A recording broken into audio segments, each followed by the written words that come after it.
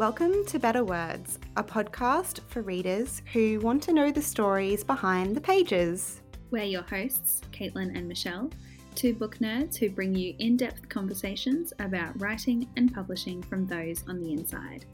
Basically, we're just here to talk about books. We're so glad you're joining us.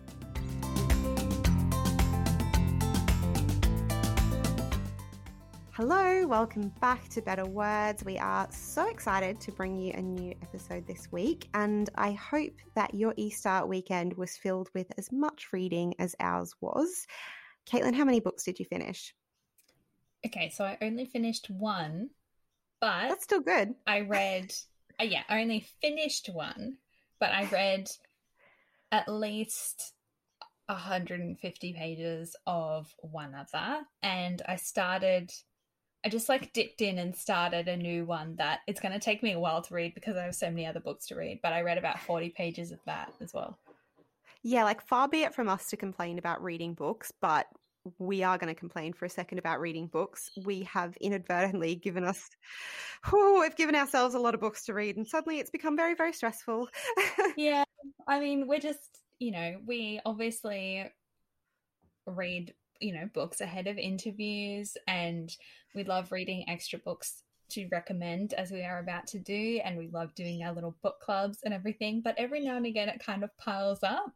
And yeah. Michelle, quick count, because I am at least partway through. I can think of 4, but there must be more, and I'm already thinking to myself today, I need to start 2 more books today. Yeah, I think at the moment I'm in the middle of 3. I need to start a new one. Actually, 4. 4, same, 4. And I need to start new ones for interview purposes. Yeah. We are nuts. My weekend reading, I finished 2 books that I had previously started, but that I had previously had to pause them and start new ones for interview purposes. It's amazing we can keep track of the storylines, honestly, because we're dipping in and out. But they're all very different, but I was like, I must finish these books. And I had the extra incentive because they were NetGalley copies, and it was 4 days to go, 1 day to go. And I was like, oh my God, I need to read these books. So yeah, it was brilliant though. The books were amazing, and I'm not going to tell you which ones because some of them were already people that we had interviewed and I needed to finish their books. So I'm not going to tell you which ones they were. But yeah, they were incredible. But yeah, there's nothing like opening up your e-reader and seeing 1 day to go and being like, oh my God, I need to read. So I'm very grateful for the long weekend. And we didn't end up doing anything because Jack was a bit sick with a cold. So we just sat inside all day, and they ran Harry Potter on ITV. So we watched Harry Potter's 1, 2, 3, 4, and 5 on the weekend. Amazing. I haven't watched any of those movies for so long, actually.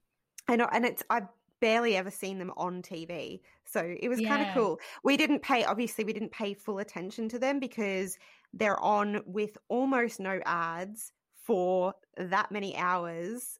And they're on in the afternoon. So we were going and making dinner and then coming back and finishing it and all that sort of stuff. But, yeah. And walking back past the TV being like, I love this bit. Yeah. Yeah, exactly. Oh, that sounds so nice. And then we just watched some other random movies. Jack watched a lot of movies today while I did some work. So yeah, classic, when he's at home, I'll just sit downstairs. But I should tell you, just before we do our recommendations as well, you'll be pleased to know that I have another British reality TV obsession. Oh God. The Circle. Oh. Okay. At least I remember, I think you watched that last year when No, I've never watched it before. No. Oh. Okay. Yeah, I know, but I'm obsessed with it now. And there's one other person I know who's watching it, and I DM her as soon as I've caught up on it, being like, oh my God. It's very, very addictive. Jack has seen a few episodes and says it's really stupid, but trust me, it is good reality TV in that I will usually watch it in the morning. It's just something that you don't have to pay full attention to, but it's very addictive, and I'm very much into oh my God, she said what? Oh my God, he did what? Oh my God, this person's a catfish. It's it's really, really good. So yeah, I've got that, and I've got 2 seasons of the British one to catch up on BritBox, and I thought I'd save that for when we're in hotel quarantine. Oh my goodness. Which Jack will be so excited about, Yeah, clearly. he'll be thrilled. Oh my goodness. I can't wait for your quarantine updates. I don't think I have like really, no one that I like know super well. I've, experienced them living through like a full 14-day quarantine. So I'm interested to see how you guys go. We have floated the idea, haven't we, of me doing a few little updates and maybe compiling them into one episode. I'll see how I'm feeling. I'll see. Maybe I should do a daily little diary update of like today on the Big Brother house. Like, I don't know. Yeah. Oh my God. That's what it will be like. Yeah. Today in hotel quarantine. Dun, dun, dun. Yeah. Anyway, we'll get into our recommendations. So I'm recommending first this week, and I am actually going to recommend a previous guest's brand new book. So last season, we had the pleasure of chatting to Laura Jane Williams about her new release, Then, The Love Square. And this weekend, I finally finished reading her brand new book, The Lucky Escape, which is out in June, I believe, in the UK. It may already be out on ebook. I'll double check and I'll put the dates in, because this was one that I read thanks to the lovely crew at HarperCollins in the UK. So The Lucky Escape, a woman is jilted at the altar, and she is obviously heartbroken, but I was going to say in-laws, but they're obviously not after that. They basically say, we still want you to go on the honeymoon, take whoever you want, and we just want you to have this experience because we are so angry at our son for just abandoning you at the altar. That's so nice. I know. And they're clearly I love loaded, that his parents are like, what a dick, go on the honeymoon. I know, because he basically sends a message to the wedding planner. He's like, I can't do this. And she's like, excuse me, what? To the wedding planner. Yeah. Yeah. So she's clearly heartbroken, and she starts going back to Barry's boot camp. Yep. So she's at the gym, and she runs into this guy who she went to drama camp with as a teenager. They used to call him Pongy Paddy, but of course he's had a Neville Longbottom style makeover and is super, super hot now. And they get drunk one night, and she says, oh my God, hey, why don't you come on my honeymoon with me to Australia? So they get business class seats to Australia, which, by the way, Whoa. like, if my in-laws want to do that for me, I'm not going to say no. I would dream of that. That'd be amazing. That would be so good. 24 hours would not be so uncomfortable. It's such a horribly long flight. Like, it's just, the payoff is obviously worth it, whether you're going to Australia or to the UK. But oh my God, it is horrible. So far away. Yeah, it's so far away. So anyway, they have this amazing holiday. They go to Western Australia, they go to Margaret River, and then they go to Sydney, and things happen, and it's a rom-com, so you can probably guess a little bit what happens, but it is very much in that lovely, uplifting, heartwarming style that Laura Jane Williams writes with. So if you've enjoyed Our Stop or The Love Square, or you're a fan of Beth O'Leary's books, definitely recommend reading The Lucky Escape. It is just really nice escapism, especially in a year when like none of us can travel. Like, I mean, to be fair, it's probably not that much of escapism for our Aussie listeners because you are in Australia. Yeah, it is such escapism, and Laura and it's lovely. Did to us last, like when we spoke to her last year, that she was writing this sort of in the midst of lockdown. So she was like, in the first lockdown, on holiday, without masks and sanitizer and fear of death. Yeah. I think I remember her saying like, oh, she was writing about them being on the plane, and she was like, oh, how fun to be on a plane.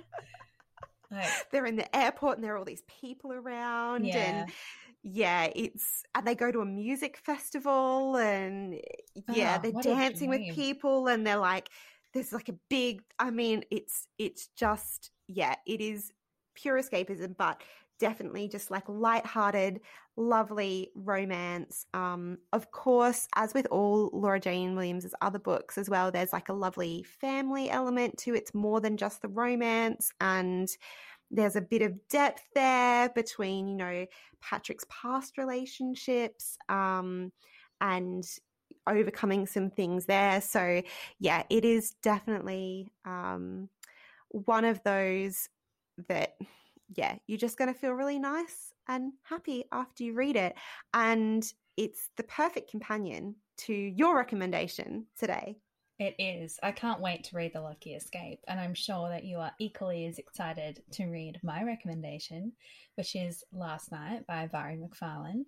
And I have seen a lot of reviews for this book saying, like, oh my God, why didn't anyone tell me I wouldn't be able to put it down? And the reason for that probably is that I think it's not quite out yet. I think it's out tomorrow or today, I suppose, today in Australia.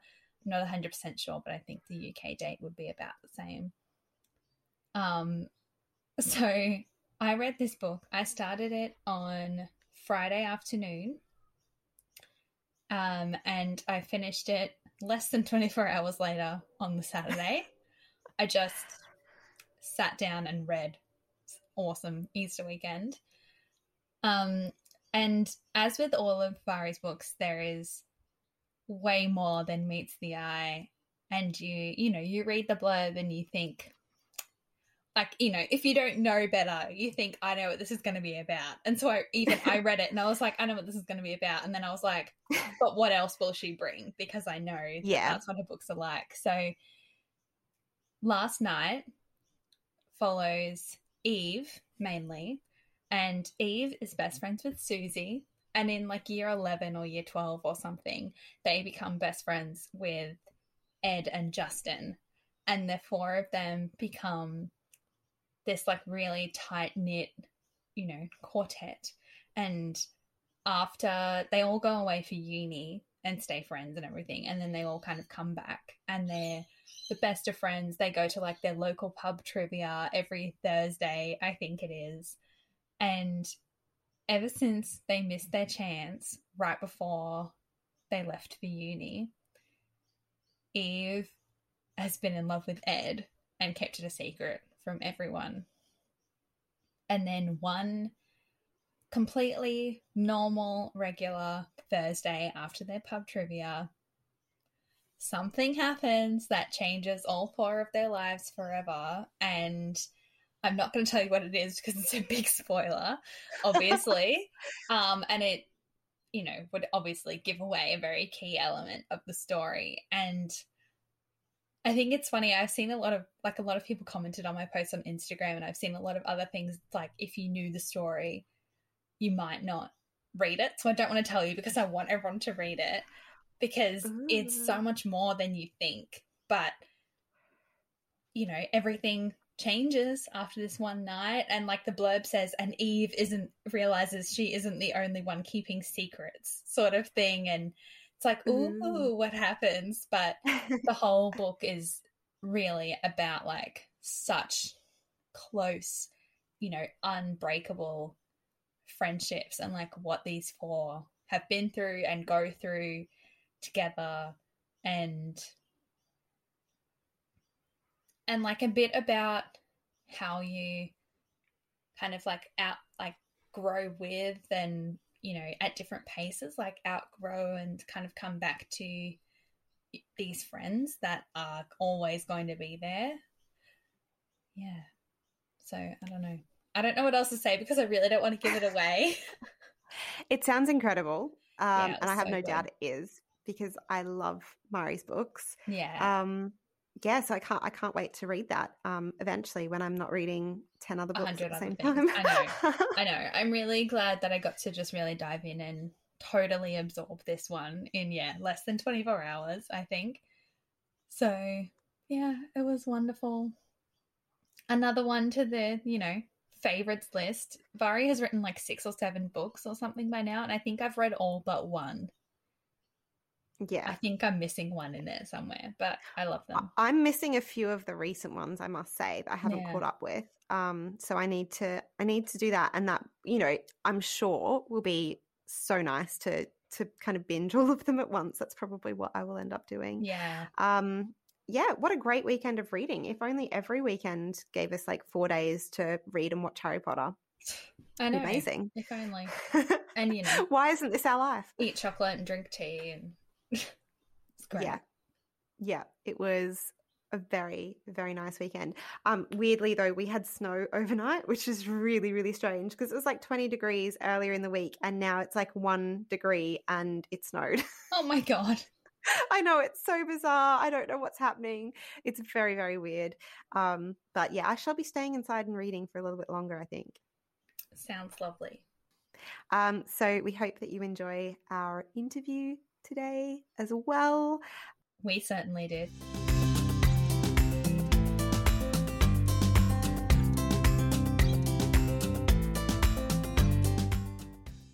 Our guest this week was born and raised in Florida, but now lives in Brooklyn, New York with her husband. She earned an MFA from the Iowa Writers Workshop in 2018 and has a journalism degree. She was formerly the editor at Essence and Entertainment Weekly.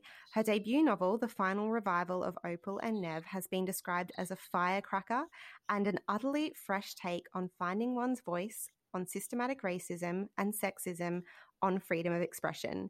We're so delighted to welcome you to Better Words, Dawnie Walton. Thank you so much for having me, Michelle and Caitlin. It's so weird talking in like 3 wildly different time zones. Yes, but we are always so grateful to our American guests as well for making it work across the 3 time zones. So there's such a small window of time where it works. So thank you for giving us your time. My pleasure. My pleasure. So we both have enjoyed the book so much. It's such a phenomenal novel, and I can see why it's getting so much amazing press, which we're going to talk about a bit later. But, you know, it is such a cool concept. Can you explain to our listeners a little bit about the style and why you wanted to write the novel in this it's sort of like a faux non-fiction way? It's really cool. Yeah, so The Final Revival of Opal and Nev is a fictional oral history. It's about an interracial duo in the early 1970s New York, and they're making weird rock and roll music together. And they rocket to fame in the wake of violence that breaks out at a record label showcase when a rival band brandishes a Confederate flag on stage.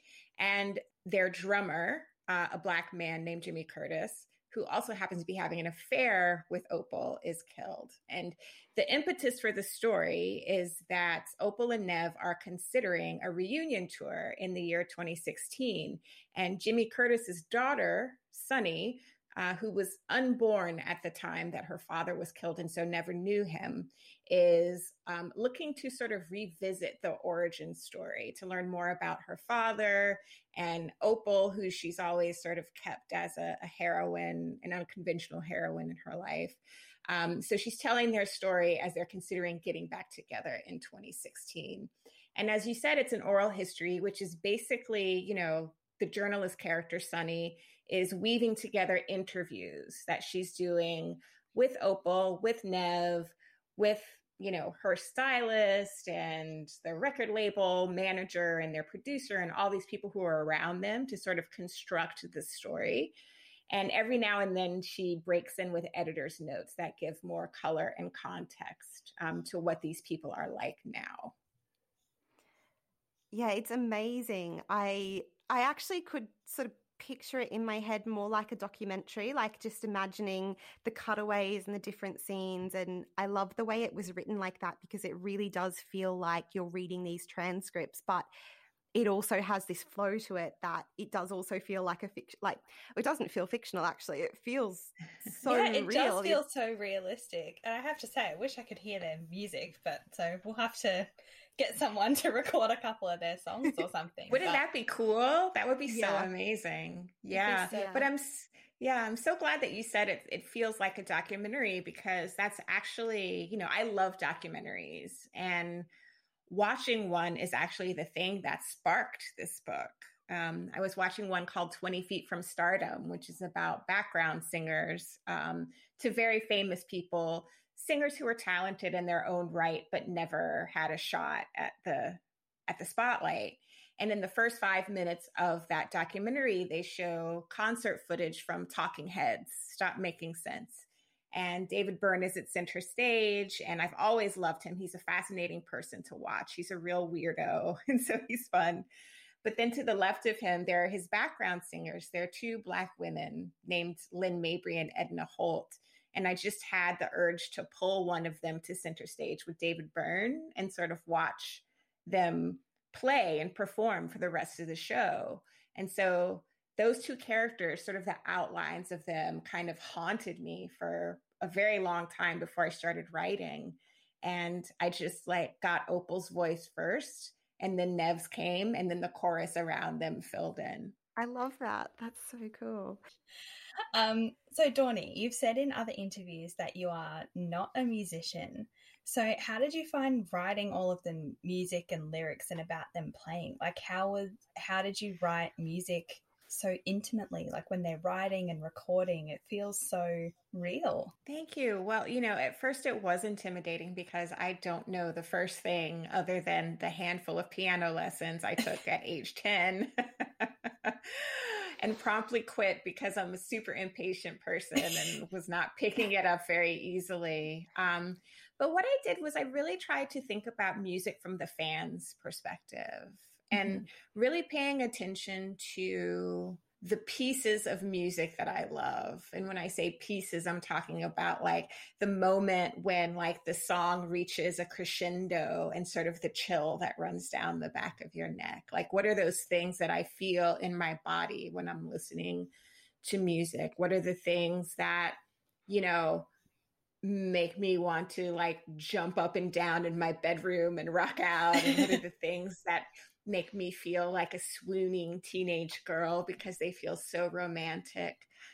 So I tried to approach the music from that point of view. And I felt, because I have loved music and loved so many different kinds of music my whole life, that was what felt easiest to me and most authentic. So I tried not to worry too much about the technical aspects, and tried to think more from an emotional standpoint as a listener and a lover of music. Yeah, it does make sense that you say that, though, because that is something that is kind of key with Opal's character, is that she was just singing with her sister, and they were like, you're pretty good. You have real stage presence. You're a star, sort of thing. And she's, not technically trained and everything. And it's all kind of from her heart, I guess. Yeah. And I think that as fans, we can all kind of identify that X factor, and it's hard to put words around it, but it when you see it or when you hear it. It's a certain uniqueness of talent and individuality that is just you can't quantify it, or you can't explain it. It's just makes you feel something. And that's what I wanted to do. And I had great, it was amazing to write the live music parts of the novel, especially. And I'm loving the feedback that I'm getting, because since we've been in pandemic, of course, no one's able to go to concerts or to festivals and shows. And so people are connecting with this novel on that level, where, they're able to remember that feeling of being in a mass of people and being really excited by the music.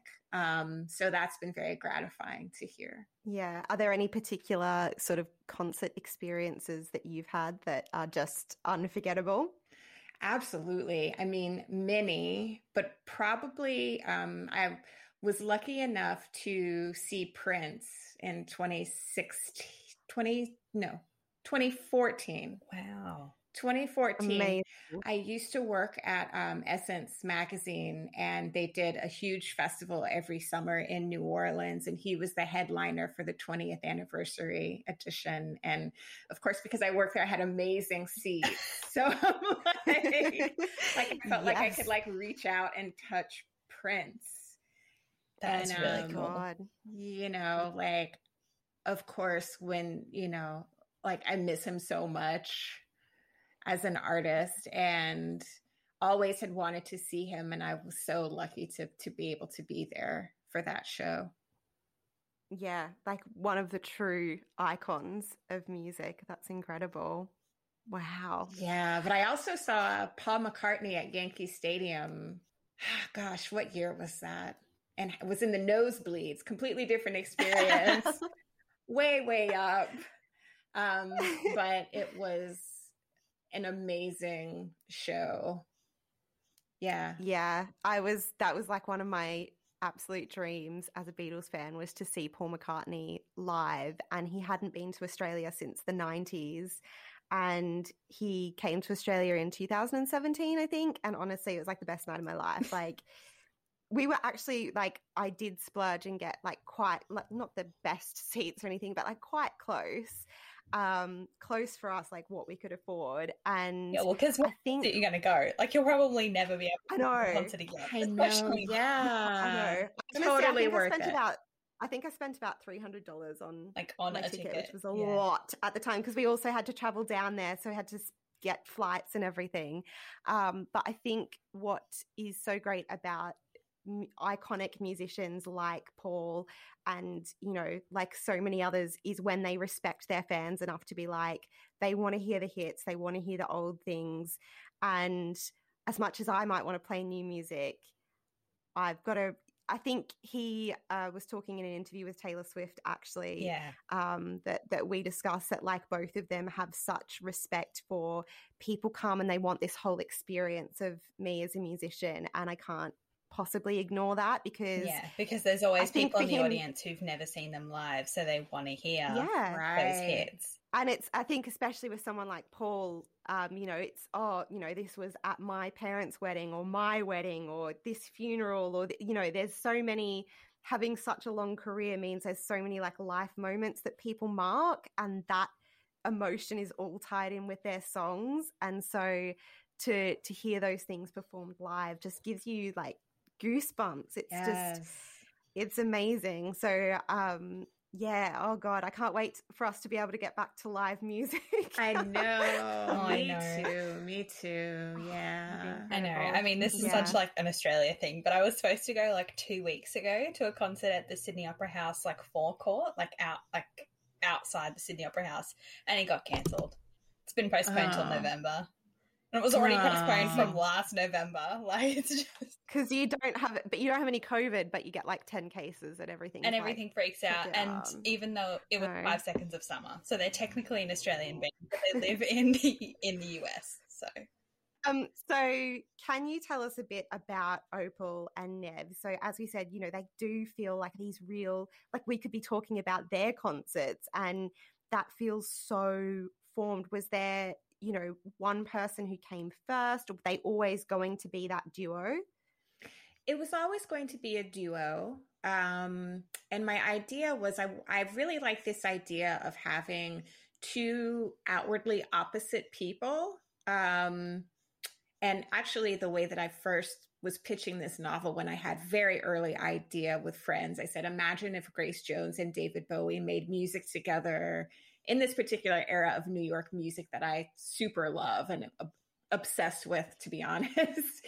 And, but I did want to give them some things in common. You know, I wanted to sort of give them both slightly lonely childhoods and slightly outcast status in a way. And so that they would bond over that and kind of find their voices through music. And that would be the way that they connected. And so it was always a duo. I will say that Opal's voice came to me sooner, just because, you know, like me, she's a Black woman, and I sort of knew, you know, I had been Opal's age in the 1970s timeline. And then, of course, like, you know, my mother and my aunts and women like that are her age on the 2016 timeline. So that voice felt very familiar to me. And the things that she would be concerned with felt really familiar to me. And then Nev was a trickier one for me to sort of figure out. Like, I kind of had this sense of him as very affable, very charming, but the both of them are very ambitious figures, but they're ambitious in ways that are different and in ways that ultimately kind of like pull them apart without giving any spoilers. Like one is ambitious but has limits to that ambition, and the other one would like do anything. Yeah. We'll leave it at that. Yeah, and like as we've said, you know, 100 times already, it feels like they do feel like so realistic, but you do have them slotted right next to, you know, these other people that we've discussed, like right into real history. Was that like, how was that to write, to like slot them in right there? And like Nev is talking about, like, there was something I think right at the beginning that his guitar teacher was like, oh, I could have been a Beatle or something. Yeah. Like, I think he says like, oh, I wasn't as cute as Paul McCartney or as sexy as Mick Jagger. Like, they just like slot right in. And then there's bits like towards the end of the book too, where you have like other like feminist icons and like other musicians like talking about like their influence on their careers. And I was just like, oh my God, like you read, it's like every few pages you forget that they're not real. And you're like, oh my God, Jane Fonda was there. Like, yeah. Jane Fonda's great. Yeah, she's so amazing. And it was really great and great fun, honestly, to sort of like play with history in that way and play with real figures and almost write something that at moments felt like satire to me. In the way that I was like approaching certain things and certain real life people and celebrities. And it required, you know, it was like a lot of fun research. It was a lot of rabbit holes and like watching YouTube videos from late night talk shows and just figuring out where Opal and Nev would fit into these scenes and like who might they have hung out with, who might they have been influenced by, you know, who might have been influenced by them. You know, all those were things that I was thinking about as I was writing. And, you know, I loved putting them, you know, I loved putting Opal in Paris where there was this real life fashion show, you know, that I imagined that she would have been there. You know, those things were just great fun for me to imagine and to write. Yeah, that does sound like so much fun. And we are fans of a research rabbit hole here too. Getting lost on those things. Were there any artists in particular that, you know, really inspired you in combining different things to create Opal and Nev? Yeah, absolutely. So for Opal, there were three main ones for me. I already talked a bit about Grace Jones was a huge influence in terms of her style and her sort of unapologetic, like, she enters a room and she's just like Grace. She's just bold and you're going to get what you're going to get. And I just love that about her. So that aspect of her is in Opal. The second is Nona Hendryx, who was 1/3 of the group LaBelle, probably best known for Lady Marmalade, but they actually made some pretty great rock and roll songs in the 1970s. And Nona was, you know, a primary songwriter for them. And she was always the one who was sort of like pushing the envelope and sort of doing more surreal stuff. And I think she also kind of influenced their style. Like they would wear, you know, space suits and things with feathers all over them. And she's still a very much an avant-garde artist today. You know, she's still actually, I did an event here in the States virtually where she performed, and it was just like a huge, huge honor. So Nona, amazing. Yeah, it was so amazing. So amazing. So Nona Hendryx is number 2. And then number 3 is a early 1970s kind of cult funk artist. Her name was Betty Davis. And she was on the New York scene in that time. And she, you know, hung out with Jimi Hendrix and Sly Stone.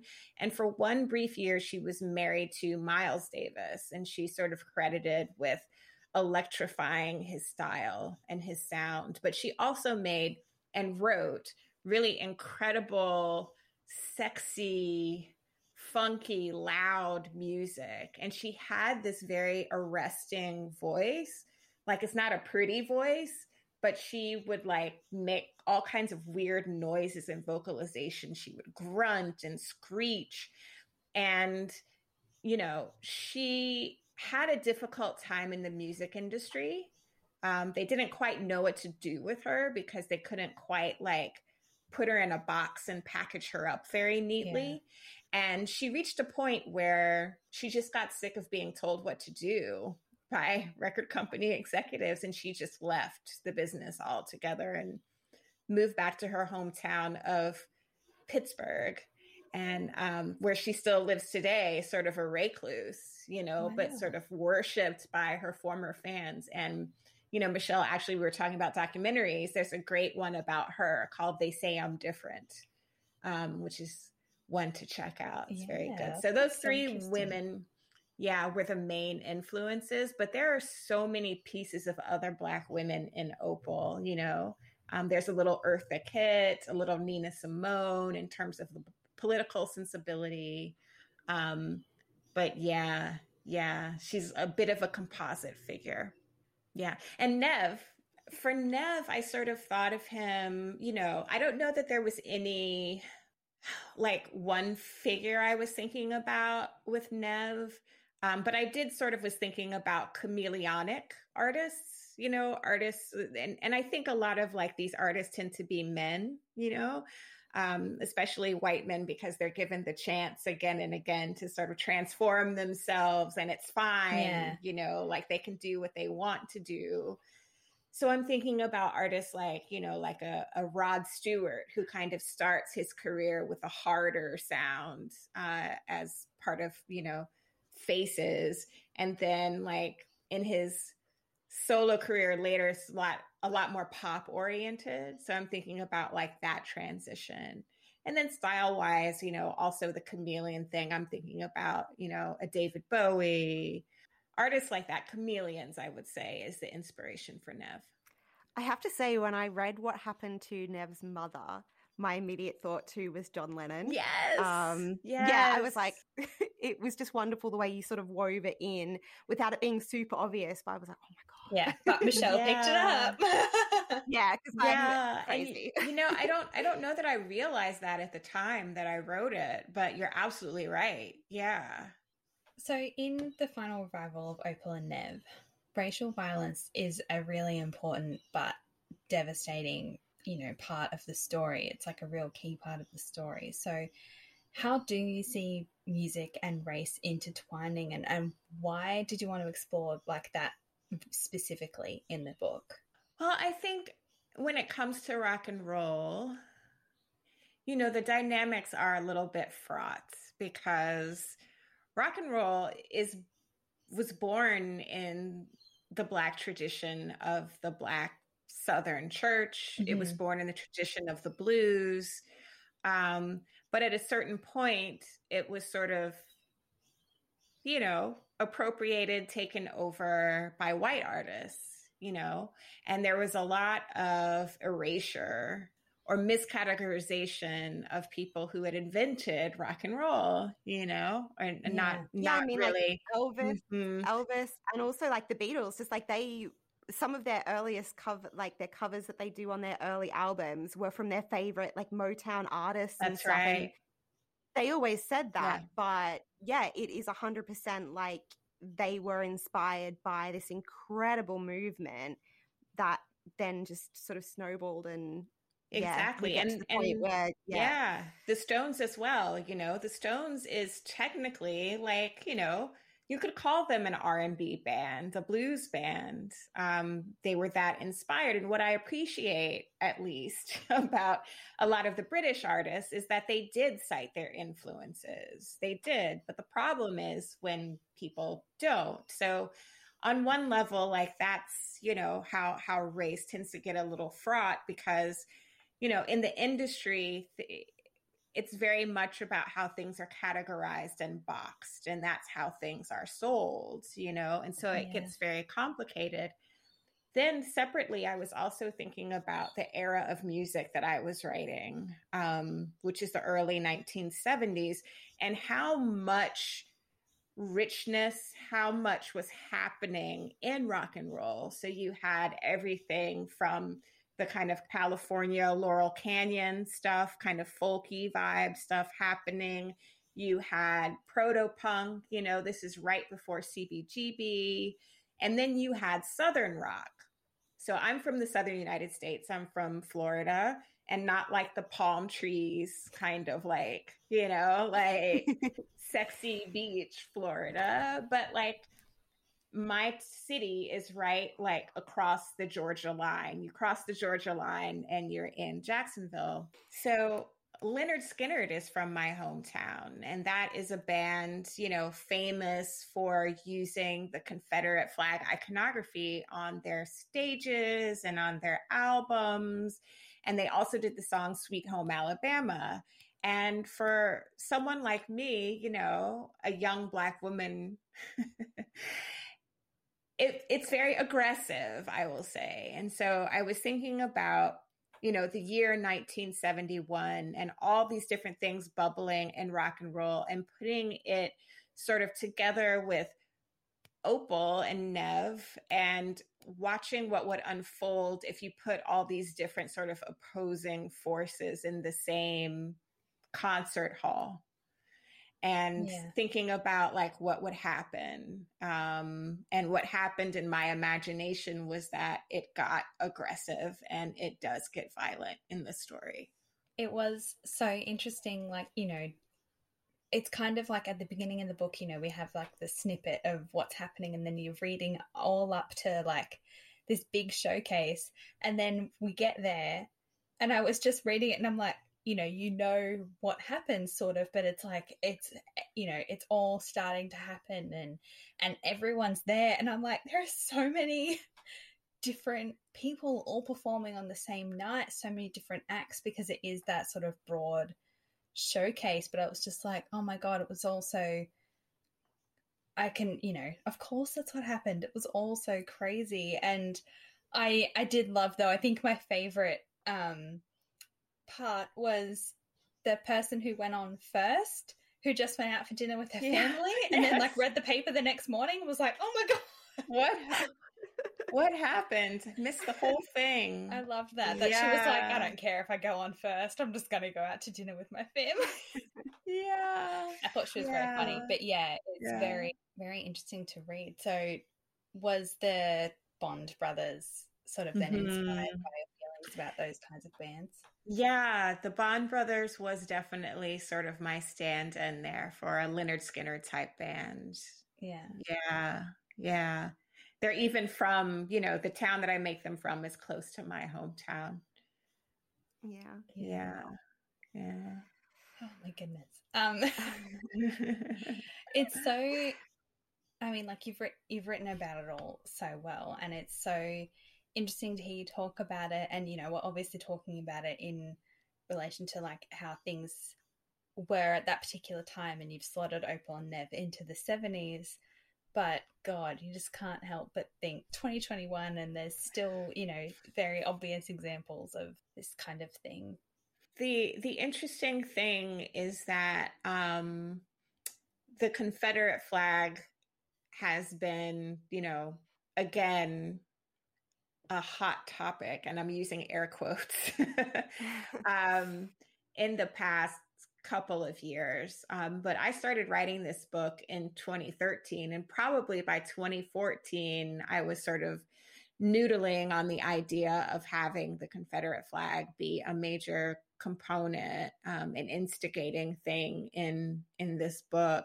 And it's because, like, for me, it's always been an issue, I mean, where I grew up, you could go into gas stations and find it on keychains and on bumper stickers and things like that. So it was always kind of like very conspicuously around me, and so, it just goes to show like there are certain topics that have flashpoints, where everybody's sort of interested to talk about them. But for a lot of us who are living it and are sort of on the other side of the usage of it, it's something that is like, unfortunately, eternal.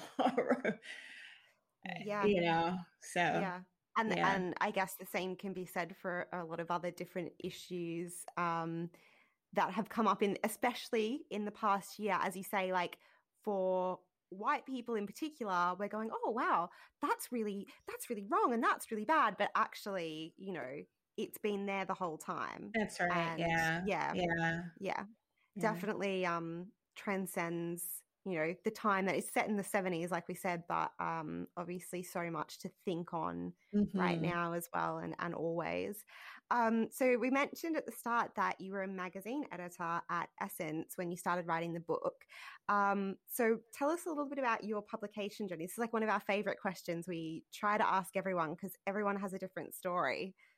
So I was a journalist, gosh, more than 20 years, and worked for many different places. Like you said, Essence, also Entertainment Weekly and Life.com and Getty Images. And I started writing this book at the end of 2013, and I was still like an executive editor at Essence at the time. And I was so gripped by the idea and so compelled by these characters and having a lot of fun writing them, honestly, that I was waking up at 5 a.m., just to write, get in some hours before I went into the office. Wow. And if I had the energy after work, I would continue to write at night. That's how much I was compelled by it. And, I don't know if you all know very much about Essence, but it is sort of an aspirational. It's a publication that puts a spotlight on amazing Black women. It's very inspirational, very aspirational. And we were covering women who were doing amazing things in their lives and making their dreams come true and really like focused on their goals. And I think after a while, it started to kind of rub off on me because I was like, well, hey, like maybe I could actually do this. Maybe I could do this writing thing for real. And I had a friend who was a writer and was sort of telling me about all the opportunities, like the residencies and fellowships. And, he told me you should apply to MacDowell, which is a residency here in the States. And so I remember the moment when I was applying to that residency and never thinking in a million years that I'd actually get in. But when I hit the submit button, I made a promise to myself that if I got in, that I would really take the leap into doing this seriously and doing it full time and just kind of like living off savings for a while and going for it. And it ended up that I did get in. And so I was like, well, you have to do it now. A promise. Yeah. A promise. Gotta give it a real go. Gotta give it a real go. And, I went, the program was in New Hampshire and I thought, okay, well, I'll have these 6 weeks to work really hard and then I'll come back to New York and I'll find another job and that'll be fine. I'll be satisfied with that. And then about halfway through the residency, I was like, oh no, like I need more. And so then I decided to apply to MFA programs and ended up getting into the University of Iowa. And so I went there for 2 years and finished this novel just before graduation, right under the wire. And came back to New York and found my agent and we worked on a couple revisions together. I was probably with him for maybe 8 months or so before we took it out on submission. Mm-hmm. And yeah, and then, yeah, it was bought. And, that whole publishing process is it takes a long time. It's like 2 years from the first acquisition. And then you work on edits with your editor. And then finally, it's like you wait. And then it's like everything happens in this crazy rush. Yeah. So I'm in the middle of the rush right now. Yeah. So when it came interested to, as a journalist, like when it came to writing this, did you ever think, I'm just going to sit down and write like, to use, I can't think of a better word, but like a normal novel? Or was it always just going to come out in a little bit more of a journalistic style? Because it reads, like I said, like we said at the start, like it feels like a documentary. It feels like audio transcripts of actual interviews. And I loved that about that. I think that's so unique. But was that like something that just happened, or was that like a conscious, like, I'm going to do things differently? Yeah, I don't know if it was conscious. I think it's just what felt natural to me as a journalist. I mean, you listen to people talk a lot, and you listen kind of for the story between the lines of what they're saying a lot. And I also like the oral history format because, when I worked at Entertainment Weekly, it was a format that we used to kind of explain the stories behind movies or TV shows or albums that everybody loves. And so it was kind of a way to instantly make Opal and Nev feel iconic, that there would be all these different people talking about them and that they would be allowed to go at length about themselves. And it just, I'm very grateful to my journalism career for kind of informing that part of the fiction. And a lot of people, they say, well, wasn't it limiting? Wasn't it, difficult to write in that form? But I actually found that the structure of it gave me a lot of freedom to play within the lines, like I kind of understood how the thing had to be constructed. And once I knew that, I could go crazy inside of it. And obviously, like, so I guess so that people understand, you'll switch between, there are chapters, but then, it'll be different speakers, I guess, within the chapters. Were there any points at revisions where you were like moving people around, or were you making those? Yeah. Yeah, absolutely. And, and there are like other excerpts from like other interviews that like, you've found, and like other documentaries and like, and like audio transcripts from other like TV shows and everything, and like footnotes. And I'm just like, it must have been so fun to make all of that up.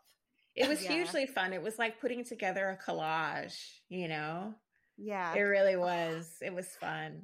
And I think too, like, so I'm a journalist too. I'm not working as a journalist at the moment, but I was a newspaper journalist. And I think the fact that you have that training and you're sort of, yes, you're doing fiction, but it's within the realms of something did that help with like any imposter syndrome of like, when you hear people talking about, like, well, I haven't sat down and written a novel before, so I'm really scared about what to do. Was it kind of a little bit less intimidating to be like, right, I know this, I've done this before, I've done this at Entertainment Weekly, like, I know. Yeah, I think it was, in the sense that I had an idea of what feels interesting and what felt funny and what felt climactic and what felt dramatic, all those things that you look for as a journalist when you're looking to sort of put your story together. And basically every journalist who puts story together is putting together a patchwork, right, of the facts and the context with the quotes from their interview subjects and all those things. And so I do think that it gave me a confidence, because I certainly had never had like a literature background. I'd taken some creative writing classes sort of casually, but not really at a university level or anything like that. And so it did feel very natural. And the good thing about, going to get my MFA is that I did learn a lot about craft, and I think outside of the oral history parts, learning more about craft really helped with the editor's notes, which are more like more traditional creative writing, more traditional literary writing. And so I loved that I could pull from both areas of my brain and sort of find that sweet spot in between. Oh, that's so cool. I mean, as a journalist, I'm just like, that is such a cool concept, because you are essentially doing what you do for work, but you are making up all those facts right. and, all that sort of stuff. But it's probably underselling and I guess definitely underselling what we do as journalists. But sometimes I felt like it wasn't hard work, because, it was, but if you get a really good interview, they sort of do the work for you. And you're like, all I have to do is put this together. And I think pull it together. And obviously, that takes time and that takes skill to get to that level. But sometimes sometimes you don't have to do any work, because you get someone who communicates so well that you're like, well, there, bam, that's my story. They don't even know that they just gave me the most amazing story ever. And then other people, I will say, particularly teenagers, is like pulling teeth. Right. And then that's where sometimes it wouldn't happen like that. But when the people aren't real and you get to make up their answers. That's right. That's right. It's now, what would be the dream quote here? What would be the person I'd want to hear from in this moment? And it's it's fiction. Great. I can make them up. You just get to make it up. And it's I'll just get the best friend to spill the secret. It's good. That's right. Yeah. That's right. Yeah. And I do love the bit where Nev says I did consider journalism, but it was too far-fetched for me. I couldn't stick to the truth. I was like, this is funny. The joke within the book. I just thought that was really clever. That's amazing. That's so, so cool. So we also mentioned before that obviously the book has had absolutely amazing press in the lead up to its release. You've had within quotes from rush, as you called it. Within the rush, it's all sort of coming out now, and praise in Oprah magazine and stuff like that. How does that feel though? As a debut author, that's so rare. How does it feel to be going through that at the moment? I mean, I'm so grateful. I'm so blessed. It is very rare for a debut to get this much attention, and it's overwhelming in the best possible way. My launch day in the US was March 30th, and I woke up that morning after sort of a fitful sleep because I was too nervous, and the first thing I did was I reached for my phone and I went to the New York Times because I thought, oh, maybe they'll review it today. And this is very early in the morning. And I read the first line of the review, which is an amazing line. And I gasped and I woke up my husband. I said, it's a good review. Oh, that's amazing. And it was just that was kind of the first little piece of excellent news. And then it just was excellent, continuing to be excellent. It's been really amazing. It's been, and I've heard, it's gotten a lot of attention. It's gotten attention on television and magazines, and it's been so lovely to hear from so many different people from over my life, I got a little note from a high school teacher and all these people I haven't heard from in years. And it's just the thing that just warms my heart and makes me smile is when somebody says, I'm so proud of you. I'm so proud of you, because it has been a journey. It has been a years-long journey and a lot of sacrifice. And it is very humbling to see those things paying off. Yeah. Yeah, Oh, well, that's it's well amazing. deserved too because it is an incredible book, Thank amazingly you. written. And I'm so excited for our listeners to read it and experience like the amazing history of Yeah. Opal and Nev. So good. Has there been like one, endorsement or review or quote or something that you were really, really excited about? Like a top Well, one or yeah, I something? mean, they've all been so amazing, but there was a review in the Washington Post that was written by Danielle Evans, who is a short fiction writer that I really, really love. She put out a collection last year called The Office of Historical Corrections, and she wrote the most beautiful review and said her only disappointment was that Opal wasn't real. And to hear her say that, and from one Black woman writer to another was enormously gratifying to hear, to know that she loved the character and how the character is flawed and messy and vulnerable, but it doesn't make you root for her any less. I love to hear that. Yeah, that's amazing. I agree. Amazing. Gosh, I do wish they were real. I know. I keep thinking every reference to one of the songs, all the different color songs for that album. I'm like, oh, such a cool idea. I want to hear all the different color songs. Well, hopefully, some band out there will be inspired and maybe they'll make versions of these albums. That would be really cool.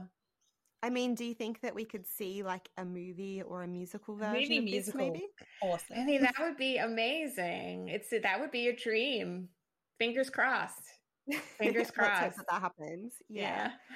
Wonderful. So finally, is there like a playlist or anything that you've put together that we can share just to give people the vibe of the book as well? Yes, there is a playlist. It's on Spotify. If you just search Opal and Nev playlist, and it has artists from, the era that Opal and Nev's heyday, but also there are artists that I think would have been influenced by Opal and Nev. So you have everyone on there from, Nona Hendrix, as I mentioned before, to Janelle Monáe, or Arcade Fire, and gosh, who else is on there? Betty Davis, Tina Turner, of course. Oh, yeah, David Bowie. It's a mix. People seem to be really loving it. Excellent. Okay, we'll link that in the show notes so that people can check that out. Great. Thank you so much for joining us. It's been an absolute pleasure to chat. Thank you so much, Michelle and Caitlin. This has been really, really fun. Can you please just let our listeners know where they can find and follow you online? Yes, on Twitter and Instagram, I'm at Dawnie Walton. Too easy. Easy enough. Yeah. Wonderful. And the physical book will be out very soon in the UK and I assume also Australia, but I believe it's actually already out in Australia. I think it had the same. Yes, there are some paperbacks, in Australia. March 30th release date, I think. So already out. Already can go run out and get it now. And when the audiobook, I think, is coming soon, has like a whole cast. So I'm sure this will be an amazing audiobook as well. Yes, I can't wait to hear feedback on that.